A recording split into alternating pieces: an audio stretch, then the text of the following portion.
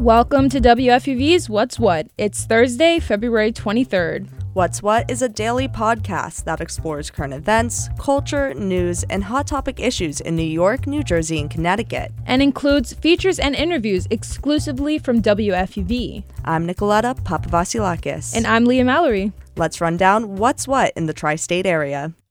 New Jersey's Governor Phil Murphy is looking to make liquor licenses more affordable for businesses. In a roundtable today, he discussed his proposal to update liquor license laws that have been around since the Prohibition era. Right now, New Jersey law allows only one permit for every 3,000 residents. The licenses are also pricey. Business owners can pay up to 7 figures for one. But Governor Murphy says by making the licenses more accessible, it would increase employment opportunities in these establishments. He estimates that reforms would create over 10,000 jobs per year. The New York City Fire Department wants to hike up the cost of ambulances. In a recent proposal, the FDNY says the minimum price for basic ambulance service could go from $900 to nearly $1,400. They also want to charge $20 for every mile traveled to the hospital. That's a $5 increase from the current rate. The price hike proposal comes as a result of record-high inflation and the increasing costs needed to provide emergency ambulance service. A public hearing about rising ambulance rates is scheduled for Friday, March 24th. Farm workers will get overtime pay after working 56 hours per week come 2024.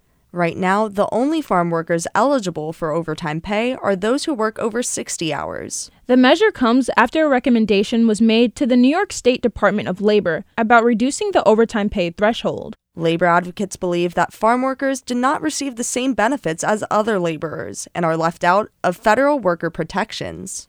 New York officials gave their final approval of the measure yesterday. The overtime pay threshold is expected to decrease to 40 hours by 2032. New York City Council members gathered today to discuss the passing of the Healthcare Accountability and Consumer Protections Act. WFUV's Emma Murphy has the story.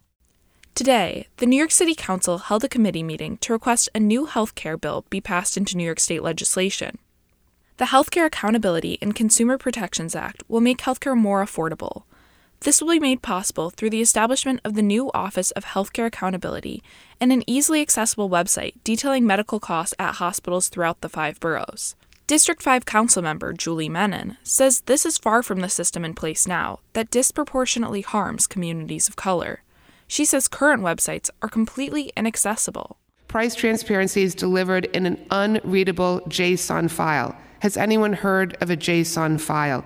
JSON is intended, literally, I'm not joking, for data researchers and not the general public.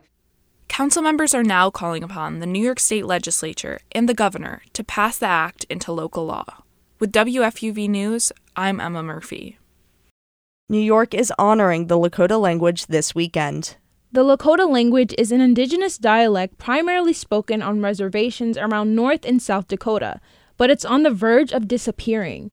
This Saturday and Sunday, the Lakota Language Consortium is returning with a course on the dialect in an effort to preserve it. The sessions will take place at the American Indian Community House in Manhattan and begin at 9 a.m. on both days. For more information, you can visit aich.org/events. Pentatonix is going on tour. The Grammy Award-winning a cappella quintet is stopping at 24 cities across North America. The tour begins on August 9th in Jacksonville, Florida, with later stops in New York on August 23rd and 24th. General ticket sales start next week on February 27th and are available on Ticketmaster. And for some fun entertainment history, on this day in 2019, Ariana Grande became the first solo artist to hold the top 3 spots on the US Hot 100 in the same week. The songs were 7 Rings, Break Up With Your Girlfriend, I'm Bored, and Thank You Next. And now, onto the world of sports with WFUV's Joe Masters. Let's start in the NBA, where basketball is back after a weekend off for All-Star festivities. The Knicks and Nets won't resume play until tomorrow night. For New York, they'll take on the Wizards in the nation's capital, looking to continue the momentum from before the All-Star break, having won 3 games in a row. Meanwhile, across the Brooklyn Bridge, the Nets are also on the road as they'll face off against the Chicago Bulls. For the Nets, it will be interesting to see how the rest of their season plays out, considering the seismic moves they made at the trade deadline and shipping off their 2 best players, Kevin Durant and Kyrie Irving. Also playing Friday night are the Los Angeles Clippers, who found themselves in the news for making official the signing of former Laker point guard Russell Westbrook. Westbrook, who had a controversial tenure in the purple and gold for his inconsistent play, will now team up with Kawhi Leonard and Paul George, who he played with in Oklahoma City for 2 years. Moving on to the gridiron, where not too much is going on around the league, but the Jets are making headlines due to their reported interest in recently released Raiders quarterback Derek Carr. Carr is a 4-time Pro Bowler who would bring the Jets the much-needed quarterback stability that they've been seeking for decades. Over to baseball, where teams are gathering for spring training. High expectations are surrounding both the Mets and Yankees this spring, as both teams made major additions this past offseason after falling short in the playoffs. For WFUV Sports, I'm Joe Masters. Thanks, Joe. In honor of Black History Month, we're featuring a series highlighting Black representation in music. Noel Henkin and his group, The Best of Friends, helped manage some of the first Black-owned disco clubs in New York City. I talked to Henkin about how they helped bring disco to the mainstream. Tell me about The Best of Friends and some of your clubs. With 5 discotheques, Leviticus, Justine's, and Bogart's in Manhattan, Lucifer's in Queens, and Brandy's in Brooklyn, we attracted 400,000 people a year. So we had a really big-time impact on the disco era before it really exploded in the general population. Taking us back to the 70s, what was the disco scene like from what you remember? There was really no disco scene. There was dances with live bands and house parties with recorded music. And the technology for recorded music had developed so well that there was the capability to deliver powerful, crystal clear music for the first time at an affordable price. And we took advantage of that to entertain black folks who were working in Midtown Manhattan in growing numbers in entry-level managerial positions. What was the impetus for this? You know, breaking into an industry where really there was no representation at the time. That's correct. I went to a birthday party one day at a club called La Martinique. It was a couple hundred folks, mostly African Americans, and they were dancing like it was Saturday night to recorded music. And I thought, you know, the dances are great, but this crowd that I'd like to tap into in Midtown Manhattan, they've never experienced anything like this with recorded music after work, dancing like it's Saturday night. And I thought, that sounds like a lot of fun. Today we have techno music and house music, and it could all get blurred in this like mesh of disco. Yeah. So at that time, what truly was disco? What really happened was that the convergence of soul, R&B, and funk led to the development of what we call disco music. The early years of our discotheques, we played music that had lyrics. Mm-hmm. And I love the lyrics because they give you a sense of emotion and a context. Like, Ain't No Stopping Us Now by McFadden and Whitehead.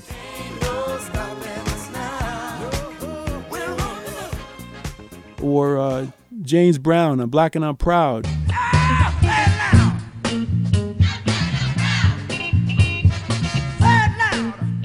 These songs have lyrics that give you a certain emotion, and they're positive and they're uplifting. When you get to techno music with no lyrics, it's more mechanical, and yes, it lends itself to dancing, but you don't have the same emotion. Can you describe the type of feelings these songs, these lyrics emote for you? When James Brown dropped that record, Say It Loud, I'm Black and I'm Proud, that really resonated because, it took a little bit of a beat for people to accept black pride in that context. I'm black and I'm proud. You never heard that phrase before.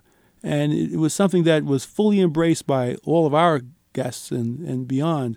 Emerging into this new industry of disco, did you face any adversity at the time? Oh, yes, we did. Our first club in Queens was Lucifer's, and we didn't have a problem with that. But when we went to Manhattan and built what became our flagship, Leviticus, we were looking at the east side because that's where our successful promoted discotheques were, where we promoted other people's clubs and brought our crowd.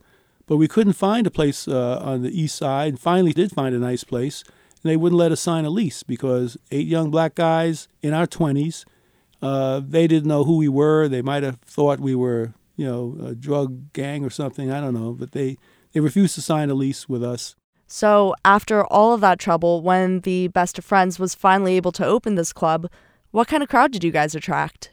Not all African Americans. We had a lot of whites and Hispanics, gays, straights. Everyone came because it was the only club of its type that featured music the way we played it. Just elaborating on that, why do you think your clubs attracted such a diverse crowd? We created an environment where you felt comfortable asking anyone to dance.